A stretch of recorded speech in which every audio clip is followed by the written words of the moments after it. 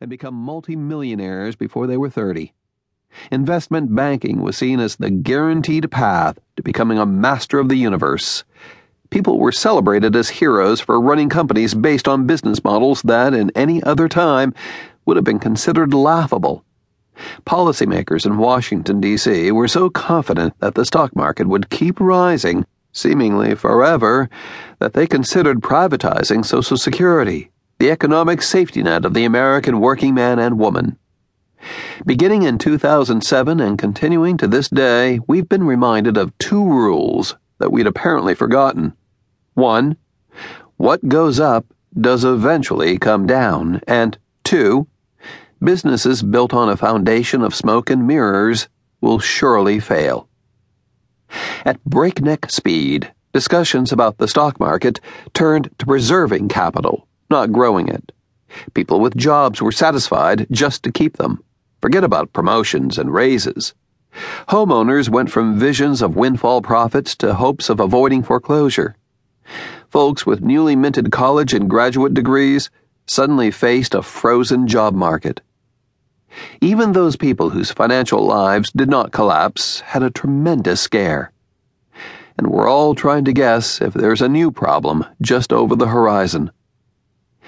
In times of extraordinary challenges and dizzying change, whether it's happening around us or to us, we can all use a wise guide. A person who helps us think through our basic assumptions of what we want and need in our lives, about what success means to us and how best to navigate our lives during unsettling times. Wise men and women come in plenty of flavors and sizes and with varying degrees of insight. Like beauty, wisdom is often in the eye of the beholder. And the wisdom you find depends a lot on the kind of wisdom you may benefit from at a particular moment. For some, the ideal wise person looks like Abraham Lincoln or Mother Teresa. For others, it's Warren Buffett or Oprah Winfrey. The wise man I've found is a mixture. He has the business acumen of Warren Buffett and the warmth and spirit of Maury Schwartz, Mitch Albom's professor in the book Tuesdays with Maury. He also has a rather humorous resemblance to Yoda, the wise, skilled, and experienced Jedi Knight of Star Wars fame. Although my wise man looks a bit like Yoda, in place of a lightsaber, he wields razor-sharp logic and scalpel-like insight. He is a real-life teacher, mentor, and guide through challenging, risky, and downright scary adventures. His name is Howard Stevenson. Howard is an entrepreneur, an author, and a philanthropist, and for 40 years he has been one of the most important and respected professors at Harvard Business School. He possesses an amazing combination of business brilliance, keen psychological perception, energetic spirit, and long-term vision.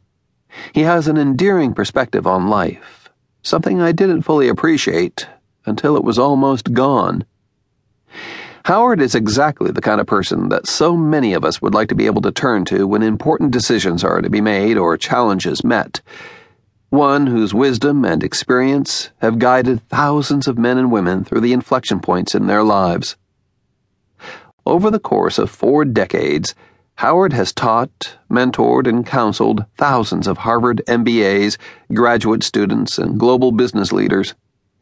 His students have included world leaders, CEOs of major corporations, and entrepreneurs whose visions have changed our world.